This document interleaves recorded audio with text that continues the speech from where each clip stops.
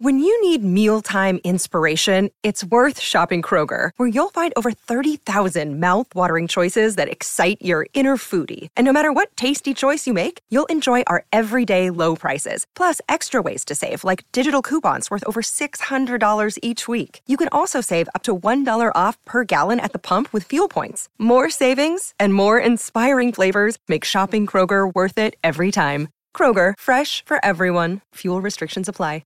Another day is here, and you're ready for it. What to wear? Check. Breakfast, lunch, and dinner? Check.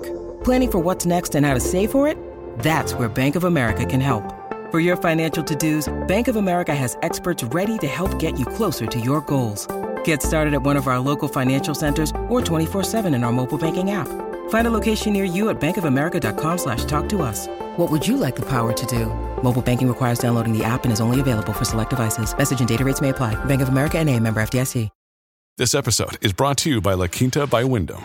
Your work can take you all over the place, like Texas. You've never been, but it's going to be great because you're staying at La Quinta by Wyndham. Their free Bright Side breakfast will give you energy for the day ahead. And after, you can unwind using their free high-speed Wi-Fi. Tonight, La Quinta. Tomorrow, you shine. Book your stay today at lq.com. Welcome to the New Books Network. Hello, everybody, and welcome back to Scholarly Communication, the podcast about how knowledge gets done. I'm Avi Stamen, your new co-host of Scholarly Communication, alongside Daniel. When I'm not podcasting, I dedicate most of my time to my lovely family, mountain biking, and running my company, Academic Language Experts. At Academic Language Experts, we help academic scholars, researchers, and science professionals with translation, editing, writing, and publication support for their research. Today, I'm delighted to be joined by Catherine Cox.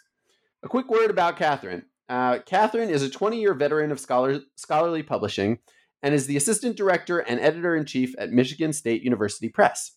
She acquires in Native American history and literature, rhetoric and communications, environmental studies of the Great Lakes region, mimetic studies, U.S. history, and Michigan history and culture, among other areas. Sounds like you need an assistant there, Catherine. She's also... Absolutely. She's also the author of two scholarly histories, Doing the Town, published by the University of California Press in 2001, and Tropical Whites, published by the University of Pennsylvania Press in 2013. She's also active in the Association of University Presses and has established the Feeding the Elephant Forum on HNet, which is a name that I absolutely love, and we will discuss a little bit later on. So, Catherine, thanks so much for taking the time to chat with me today. I really appreciate it. Absolutely. It's a pleasure to be here. Thanks for inviting me. Oh, it's anytime you want to come on. Happy to have you. You have so much insight into the world of scholarly publishing. I think we could probably do a few sessions. But let's start out humble and let's start by maybe you could just tell us a little bit about about yourself, but specifically in the context of how you got into the world of acquisitions editing. I don't know if there are any 5-year-olds that dream of being an acquisitions editor one day, but it is something that the people I've spoken to are quite passionate about. So maybe tell us a little bit about your journey. Yeah, no, I am like most people in scholarly publishing. I came in backwards. I didn't set out to be an acquisitions editor, much less do anything in scholarly publishing. I started out getting a PhD in history, and I still love researching and writing history, although I don't really do it anymore. And then I found after I got my PhD that I didn't really want to teach, that I wasn't well suited for it. So I started looking for other options.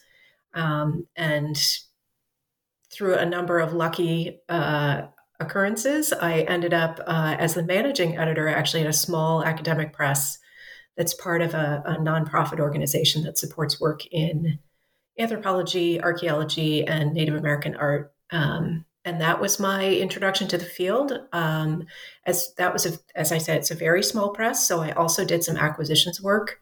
And that's where I learned that I really just love acquisitions. Basically, I love talking to people about their research.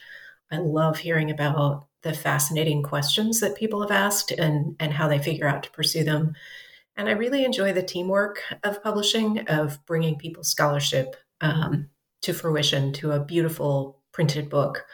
So from that position, I jumped to the University of Iowa Press. I was in acquisitions there for about 5 years.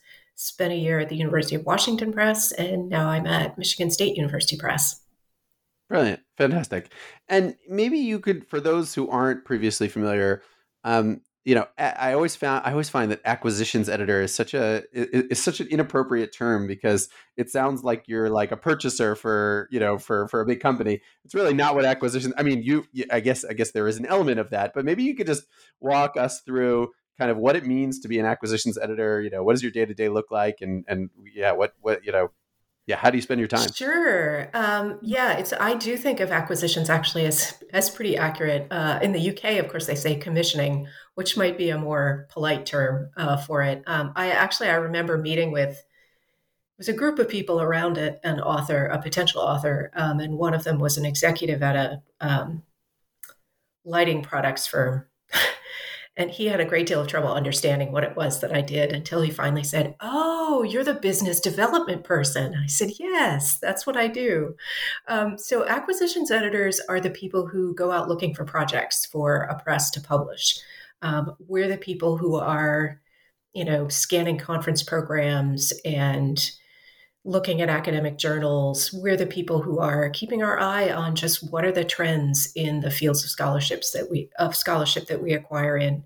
And we're reaching out to people who are doing research in those areas. I'm just now preparing for my spring conferences.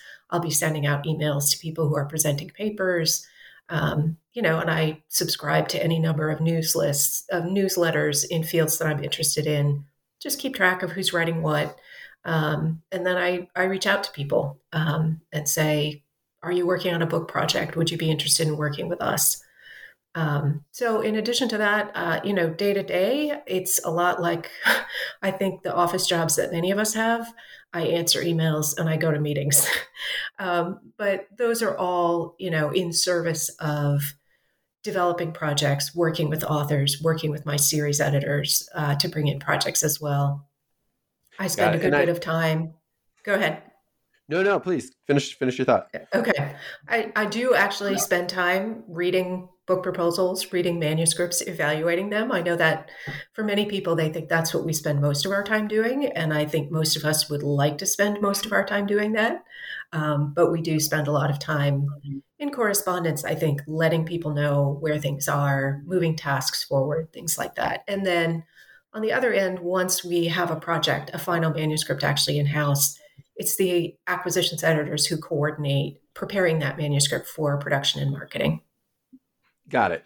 And would it be accurate? You mentioned, how you go out and sort of actively contact and pursue projects or scholars who you think have interesting research. But is it also a two-way street? Do you also receive applications or submissions from authors who are interested, who think they'd be relevant for, your series or for the press in general? Absolutely. Yeah. And we love to get those. So bring them on. You can start with just a query email, just saying, "This is what I'm working on. Would this be appropriate?" Or, "I think it's a good fit." Or you can go ahead and send a full proposal. Either one is completely fine. But I do advise people take a look at the website of any press that you're considering and make sure that your project is a good fit. Most of us specialize, especially small presses like Michigan State University Press. We don't publish everything. So if you take a look at our website and your project doesn't fall within the areas that we acquire, you should be looking for a press that does publish in your area. They can do a lot better job getting it out to the people who most want to read your work. Yeah, I'm glad you mentioned about, I was having a discussion the other day with one of my colleagues, and they asked me, well, should our authors be writing letters first, or should they be sending full proposals? And we had a bit of a back and forth. So it's nice to hear you say that they can do either. My recommendation was to send a letter, just because I don't know if authors always realize the level of interaction that they're going to have with their editors. And I always feel like it's good to get off on a personal start and to, introduce yourself as a person before you start pitching your project. So I always encourage authors to kind of send so long as the cover letter will be appropriate and friendly. I always think that that's like a nice way, much like any other relationship. But I guess it can be done either way. So. Yeah. And I mean, I agree with you. The relationship between editor and author is going to be personal. And so it's always great to to get off on a sort of personal, professional start, let people know who you are. I do try as an editor to be a responsive, good colleague to my authors. I want them to know the truth, which is that we care about their project and that we want this relationship to be cordial and supportive all the way through. Yeah, no, that makes sense. And I think that already doing that actually probably differentiates you from maybe some of the other presses that maybe have are overwhelmed. Now, I'm curious if you could tell us a little bit more about specifically at Michigan State. What are the areas of interest? What sort of what trends are you seeing in the industry? And I just want to add one more point, which is that when I speak with authors, oftentimes I think they tend to think of maybe certain presses that have the largest presence or the largest market share and think that that's the best fit for them. And part of my conversations with them is explaining that, well, actually what you're interested in is best fit and is a publisher that's going to be excited about your project and know how to distribute your project. If you have a very big publisher, but they don't know what to do with it, that doesn't necessarily help. So anyway, I'm hoping you could tell us a little bit about kind of what it is that makes Michigan State unique and what kinds of projects really get you excited. Sure. Yeah. And of course, as somebody who works and has always worked at small presses, I do encourage people to look beyond the obvious. And like you said, I mean, fit is really the important thing. So Michigan State University Press, I'm a historian, so I like to start at the beginning. It was established in its current form in 1947. It was part of a wave of university presses set up in the post-World War II expansion of higher ed in the United States. So we publish extensively in African and African diaspora studies, Native American studies, rhetoric and communications, environmental studies, particularly the Great Lakes, mimetic studies, U.S. history, animal studies. We've got a Latino studies series. We have a pretty wide range. It's fairly eclectic. But, these are areas that we're particularly well known in and are able to support work in these fields effectively. So I would particularly point out as one of our strengths, our Native American Studies list. It was founded by a previous editor who has worked really closely with Native scholars and Native communities and nations in the Great Lakes area in particular, as well as more broadly. So that's a series where we've really made an effort to make sure that it is guided by and for Native scholars. And we do a lot of history and literature in that series. We're particularly well known in rhetoric, particularly sort of public address. And we've been expanding recently in that area and doing more on the other side of that field, on the communication side, with a really interesting series that I'm particularly proud of with Stephen Hartnett at the University of Colorado, Denver, on U.S.-China related communications in, as he says, the age of globalization. So another series I would just point to as one that I'm particularly proud of is our environmental studies of the Great Lakes, which we're just building up to now. We've published in that area for a long time, and now we're really going to focus and develop that list more. Yeah, I think there's something nice to the fact that you're actually focusing on an area which impacts your local region. I don't know if every press always has the opportunity to actually have a direct impact on, what they pass by maybe on their drive on the way home. And I think that's something that's nice, maybe that you have the opportunity to do. I think it's one of the key missions of a public university, a press at a public university like we are, serving the region. Publishing, as many people know, is highly centralized. And in the United States, most of the big publishers are in New York. And of course, they're serving national and international readerships. And part of the mission of a university press is to serve scholars. Of course, there are niche markets there that are too small for the big publishers to serve, but also the people of our local region, especially sort of history, culture, politics of Michigan and the Great Lakes. A big commercial publisher is going to look at that and say the market's too small. But we can look at it as a nonprofit, mission-driven press and say, this is the place that we are. And, we're deeply concerned with the the success and welfare of the people in this region. I think that's great. Now, I'm sure you have a lot of, books that, that you're very proud of and that you worked hard on. Is there something that came out recently? I think it may help the audience to hear about, maybe one particular book that you can tell us about, just to get sort of a feel for, exactly what it is that really is kind of hones in, or is a good maybe case study of something that you've published that you're particularly proud of. Well, it's always hard to choose among your books. You're always proud of everything that you do. I would say Lynn Heasley, who's a professor of history at Western Michigan, recently published a really beautiful set of essays on, it's called Accidental Reef, on the sort of efforts, the environmental recovery of the Great Lakes, both the sort of impact of industrialization and pollution and urbanization on the lakes, and the quirky and interesting ways in which the lakes are rebounding, with the dedicated effort of many activists as well. But it's just a beautiful book. It's very scholarly and well-grounded in the scholarship, but it's also just beautifully written with a wonderful sense of humor, and beautifully illustrated with some lovely woodcut prints as well. So if you're at all interested in environmental issues, even if, of any kind, I highly recommend that Lynn's book, just a really wonderful book. So.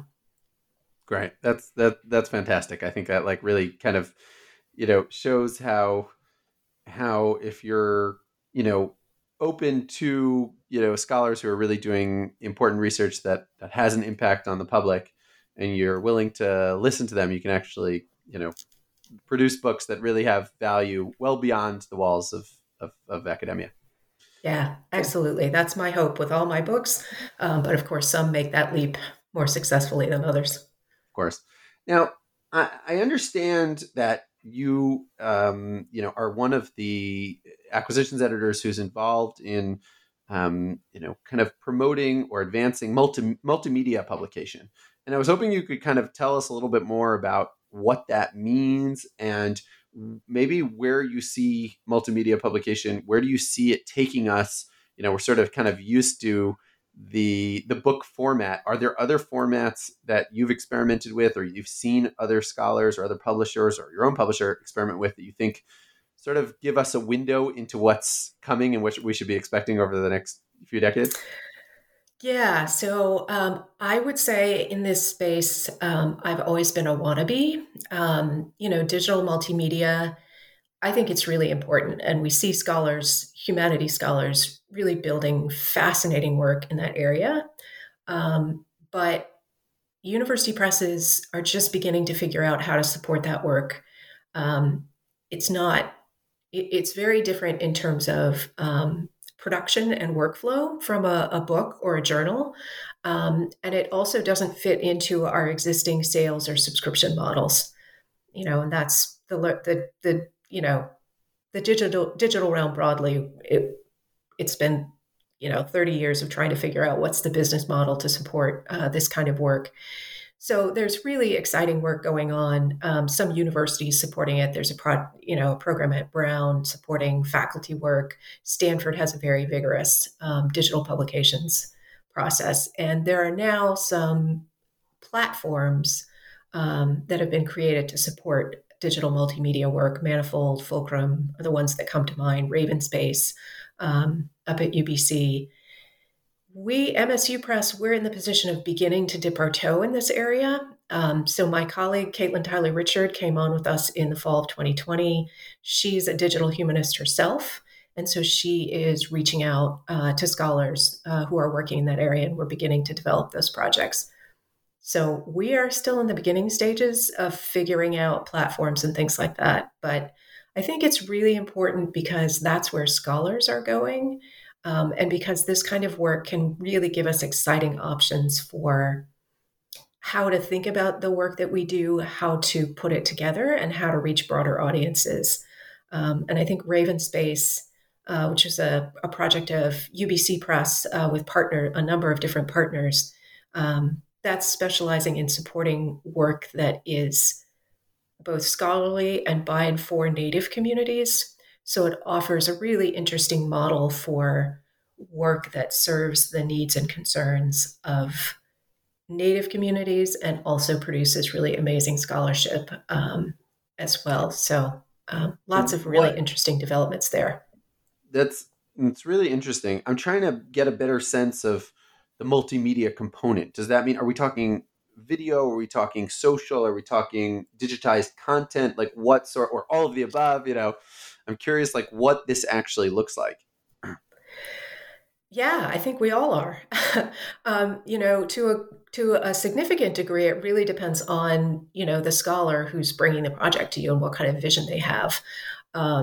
So coming out of the Brown program that I mentioned, there's this wonderful project that ended up being published by the University of Virginia Press called Furnace and Fugue, which took this, I'm going to forget the specific dates on it, but it's an alchemy text from Europe that was originally written and imagined as a set of texts, a set of pieces of music, and then some sort of allegorical symbols. And so the scholars working on it created a multimedia performance, essentially a performance of this work, including, recordings of people singing the music and things like that. So that's where I think the multimedia is really exciting, is that it can actually bring the source material that scholars are working with and make it available in a way that, a printed book, you can reproduce printed sources, but you can't do music or video or things like, and there are limitations on the amount of art you can reproduce and things like that. Another really exciting project, very different from that I would point to, also here at MSU, sort of distantly connected to the press in that we're talking to them about some spin-off projects, is Matrix and the Enslaved project. And this is, Enslaved is a project to create essentially a digital hub for accessing the many projects out there about the Atlantic slave trade, and really creating a worldwide access to worldwide research around this topic, so that we get a much more granular and networked understanding of what was a widespread network, with a particular focus on restoring the humanity to the people who were trafficked in that trade and identifying them as individuals to a great extent. And that, I think, is a really exciting way that the digital can really enhance the scale and create networks of research that are larger than any single project. It's really fascinating, because it really sort of like, it didn't dawn on me until now that we're really trying to turn on its head how we look at research. There's something about a book. One time a publisher told me that they think of a book as a living organism. And I really appreciated that, because, it's sort of like, don't think of it once it's printed, it's finished. But in truth, it's hard, because once you do print a book, it is sort of finished. And, you may come out with another edition, you may have addendums, and you may have retractions even, but the book is out. And there's something, I guess, exciting maybe about the dynamic nature of this content. Like you said, it's not just when a book is published, right? So it may create conversation, but the book is finite. Whereas here, it's sort of like inviting sort of engagement and conversation and collaboration in a way that maybe the traditional publishing doesn't do as naturally.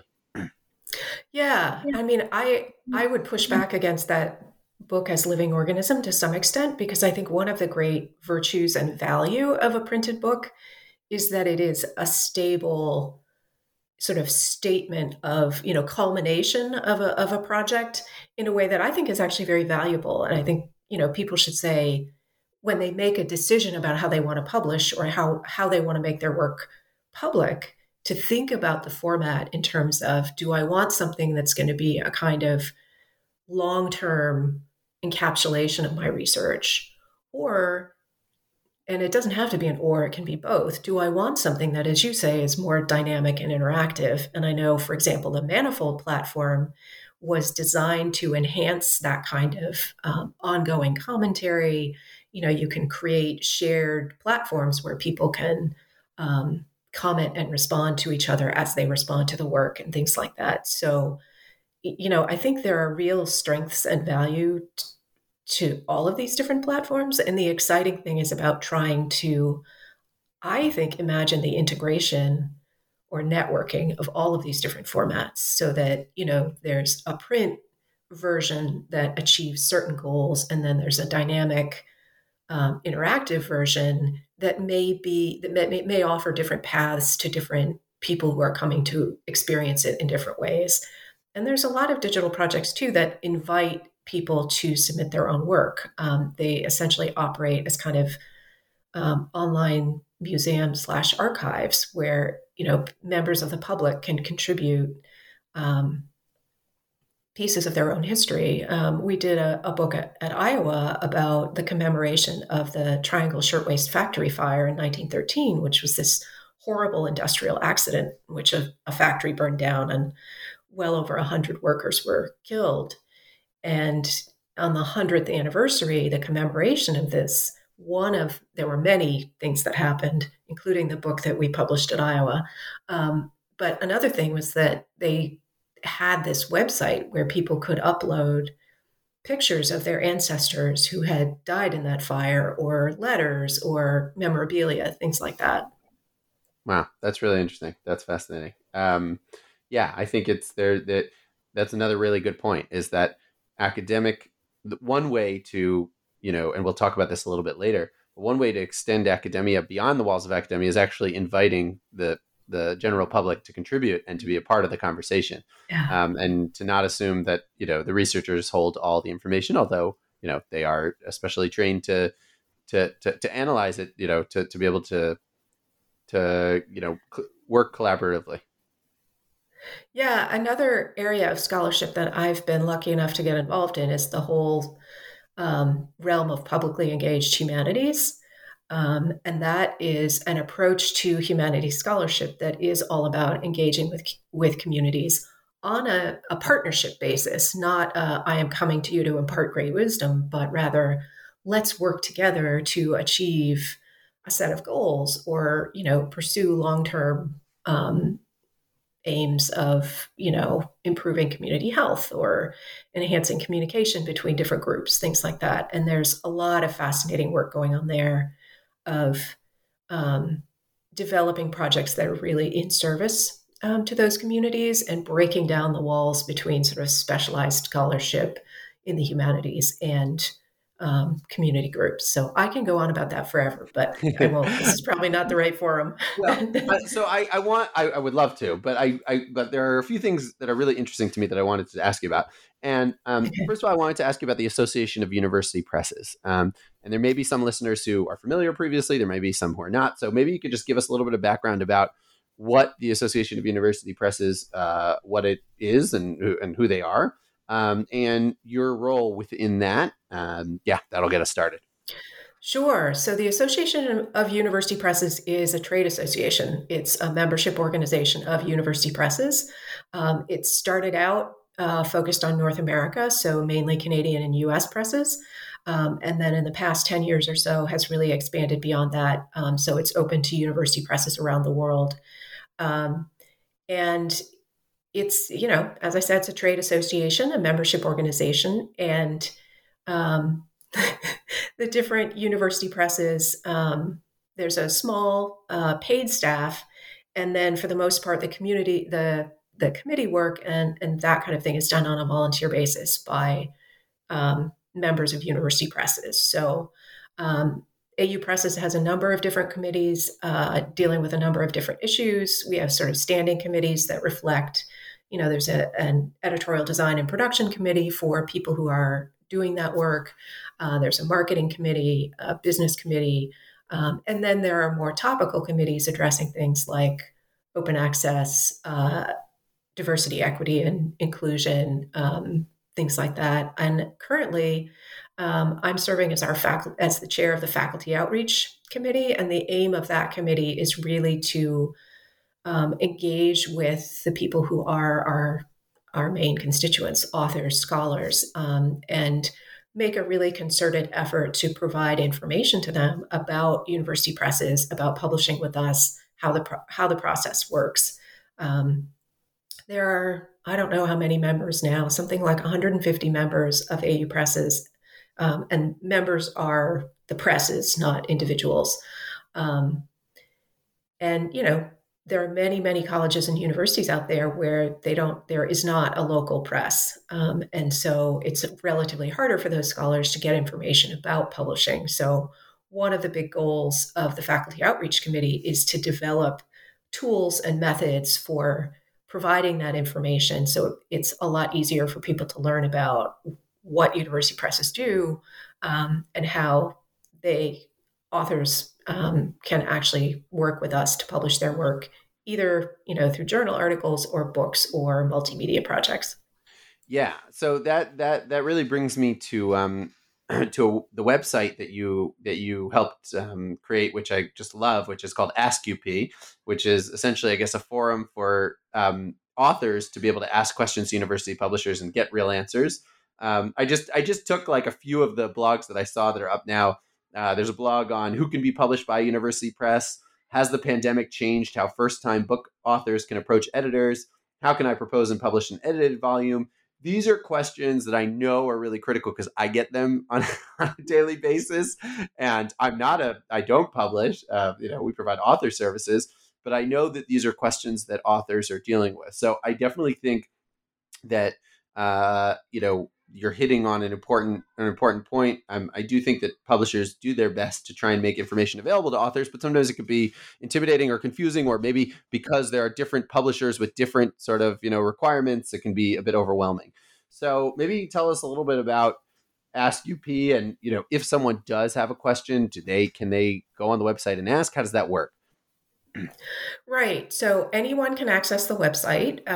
It was the first project of the Faculty Outreach Committee, which is about 4 or 5 years old at this point.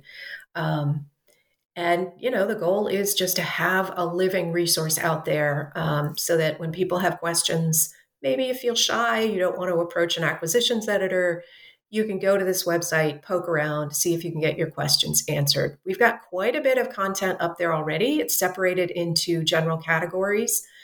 So you can go to the homepage. There are some, questions featured there, but there's also a menu on the right-hand side that can help you drill down into some of that content. The search also works pretty well. I've used it myself. So it's worth poking around to see if your particular question has already been answered. But we are also actively developing content. So there are a couple of ways that's happening. There is a portal on the site where you can put in your question. I do want to emphasize to people that this is not the way you're going to find the publisher for your next book or article. It's not meant to be a kind of, automated literary agent. It's really supposed to be a general information source about university press publishing. But we welcome all kinds of questions. You just listed some, Avi, that other people have put in. So, whatever question about university press publishing is on your mind at the moment, feel free to go over to the AskUP portal and put it in there. The other way we develop content is, by asking our colleagues. So the initial content for the website was developed by AU Press's committee members. I wasn't on the committee at that time, but when they were starting the website, they put out a call to all of the different AU Press's committees and said, please generate 4 or 5 pieces of content. What are the common questions that you get asked? What are sort of the FAQs that you think people are going to want to have answers to? And we continue to generate those. So it's an AU Presses wide supported site. Every quarter of the year, we have a different host. A different university press actually hosts the site, solicits input, develops some answers, and that content is then added every quarter to the site. So the current host is Bristol University Press in the UK. Upcoming, the University of Virginia Press is going to host, and Rutgers University is slated for the summer quarter as well. So it's a dynamic source. Keep looking, keep coming back. I saw something recently on University of South Carolina. Maybe that was the last. Yes, they were right before Bristol. Yeah. Yeah, and I think that's great because I think that sort of, first of all, it splits up the work among the different presses, that it's, everyone kind of takes a shift. But also, I'm sure that every press kind of has their own perspective. As much as you do work together, every press has their unique perspective that they can add. And while you're definitely correct that it's not a place to go and start pitching. I do find there is a resource on the site with sort of a breakdown of which publishers are interested in which areas, which I find really helpful for authors, and try to direct them there as much as possible. So if you're starting out and you're like, I have no idea where I should be considering. So obviously the first tip I always give is look at your own bibliography, right? And see like who you're quoting and see where people are publishing their works. But beyond that, I do recommend going to the Ask UP site and just seeing, kind of which publishers are saying, this is something I'm currently interested in, and make sure it's current, because sometimes publishers may have published a certain series in the 90s or in the early 2000s that was interesting to them, but since then they've kind of gone in different directions. So. Yeah, that subject area grid is a wonderful resource. It is updated regularly, so people can take a look at that. But definitely, once you've done that, take a look at those, make yourself a list of publishers that seem relevant. Go look at their websites. And you definitely want to identify which editor acquires in your area and approach that person personally if possible. Got it. Brilliant. Okay, I want to move on to the last your last hat, and this is you probably have more hats. I don't even know all the hats that you wear, but I do know that you must not sleep too often with all this work you do. And maybe this is my favorite, which is the Feeding the Elephant Forum. And this is a forum on HNet, but I wouldn't call it your typical HNet forum. For those who are familiar with HNet, it's usually a way for scholars within a certain field to be able to communicate and ask questions and share ideas and research. But Feeding the Elephant is similar but different. So maybe you could tell us a little bit about what it is and how it came about, and what information either scholars or other publishing colleagues might be able to find there. Sure. So Feeding the Elephant is an HNet forum, but it's not, as Avi said, it's not, for announcements and book reviews and things like that. It's essentially a blog. And I co-founded it with Yelena Kalinsky, who's vice president at HNet. In 2019, we started publishing. And my goal is really to provide a place where publishers, scholars, and librarians can talk about scholarly communications together. All of us are really, scholarly communications is so important to all of us, but in different ways. And I feel like often those conversations happen in separate silos, when in fact the changes that are happening right now, and they're major, are affecting all of us. So my hope was really to provide a place where we could talk about that ecosystem and our different places in it, and build alliances in the process of transforming it for the future. And I was inspired to a considerable degree by the Scholarly Kitchen blog. That's a publishing blog, but it really focuses on STEM journal publishing. I'm on the humanities, social sciences, arts book side, so I wanted something that would focus on the issues that are specific to that set of publishers as well. So, we started small, and with a modest little blog. We try to publish weekly, and it's really just been really fun. So Yelena and I started out as co-editors, and Dawn Durante, the editor-in-chief at Texas, joined us about a year later. And we're the current editorial collective. And we do welcome contributions. If you have something to say about scholarly communications, we would love to hear from you. Can you give us like an example of maybe a post that was put up there that really kind of brought about certain discussion, or you found particularly interesting, that you could share? Yeah, I will name a couple. So our all-time top hit getter, so to speak, is Jenny Tan, who's an acquisitions editor at the University of Pennsylvania Press, wrote a piece on the phrase that scholars often use in their writing, "I argue that." Basically giving people advice on how to use that phrase effectively and how to avoid overusing or misusing it. And that was very popular. We just republished a piece by Walter Biggins, also at the University of Pennsylvania Press, about using your own previously published work in a new work. So we do, and that's a kind of column that we call working with your editor. Actually, no, sorry. Those are sort of writing pieces. That's one focus of what we do. We also have a separate column called Working with Your Editor, which are about press processes. So once you send in your manuscript to a publisher, what should you expect? What are the next steps? How to handle those steps effectively? Another post that got a fair amount of attention, I did a kind of summing up post about the state of open access in humanities and social science monographs. And that was last summer, mostly in response to a couple of big sort of summing up meetings. One was the Open Access Scholarly Publishing Association had a meeting where there was a lot of sort of conversation of the state of play. And then the Toward an Open Access, an Open Monograph Ecosystem, the TOME initiative, had a big sort of evaluating the state of play conference last summer as well.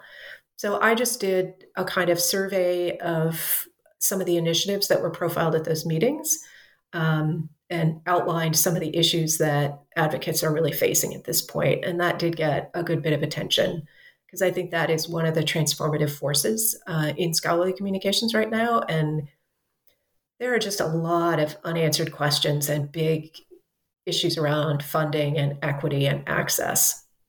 Yeah, interesting. All right, you've given me a few ideas for pitches that may be coming your way in the near future, because I think it's a really interesting forum. I also always find it. I think there's a deep psychology to which posts tend to do better or worse. I had a conversation with Bruce Wilson, who's the editor-in-chief of The Conversation. And he told me that the most popular post that they ever had on their website was about the science behind the 5-second rule and whether you're allowed to eat something that fell on the floor. So it's like you think what's important, and then you realize what I don't know if it means it's important because it gets a lot of clicks, but it does tell us something about what people are thinking about and what they're interested in. So your topics are a little bit more grounded. But there you go. Yes, it's apparently. Yeah, we are not averse to humor either. So there you go. Brilliant, fantastic. Catherine, it's been a real pleasure chatting with you. I know that I've learned a lot from just this hour that we've had together. I'm sure there's a lot more that we could discuss, but I want to let you get to your day and to your read. Hopefully, you'll have the opportunity to read a few manuscripts today and not just push projects forward. So thank you for joining us. Thank you for taking the time this morning.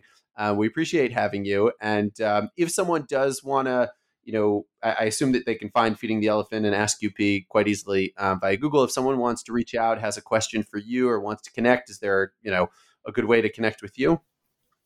Sure. So thanks again for having me. It's been a pleasure. I love talking about scholarly publishing.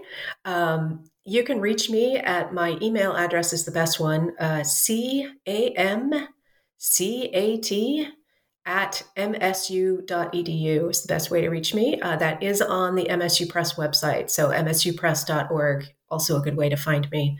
And again, thanks. It's been a pleasure. Brilliant. Thanks so much, Catherine. I really enjoyed chatting with you. And we'll continue this conversation at a later date. I hope so. Great.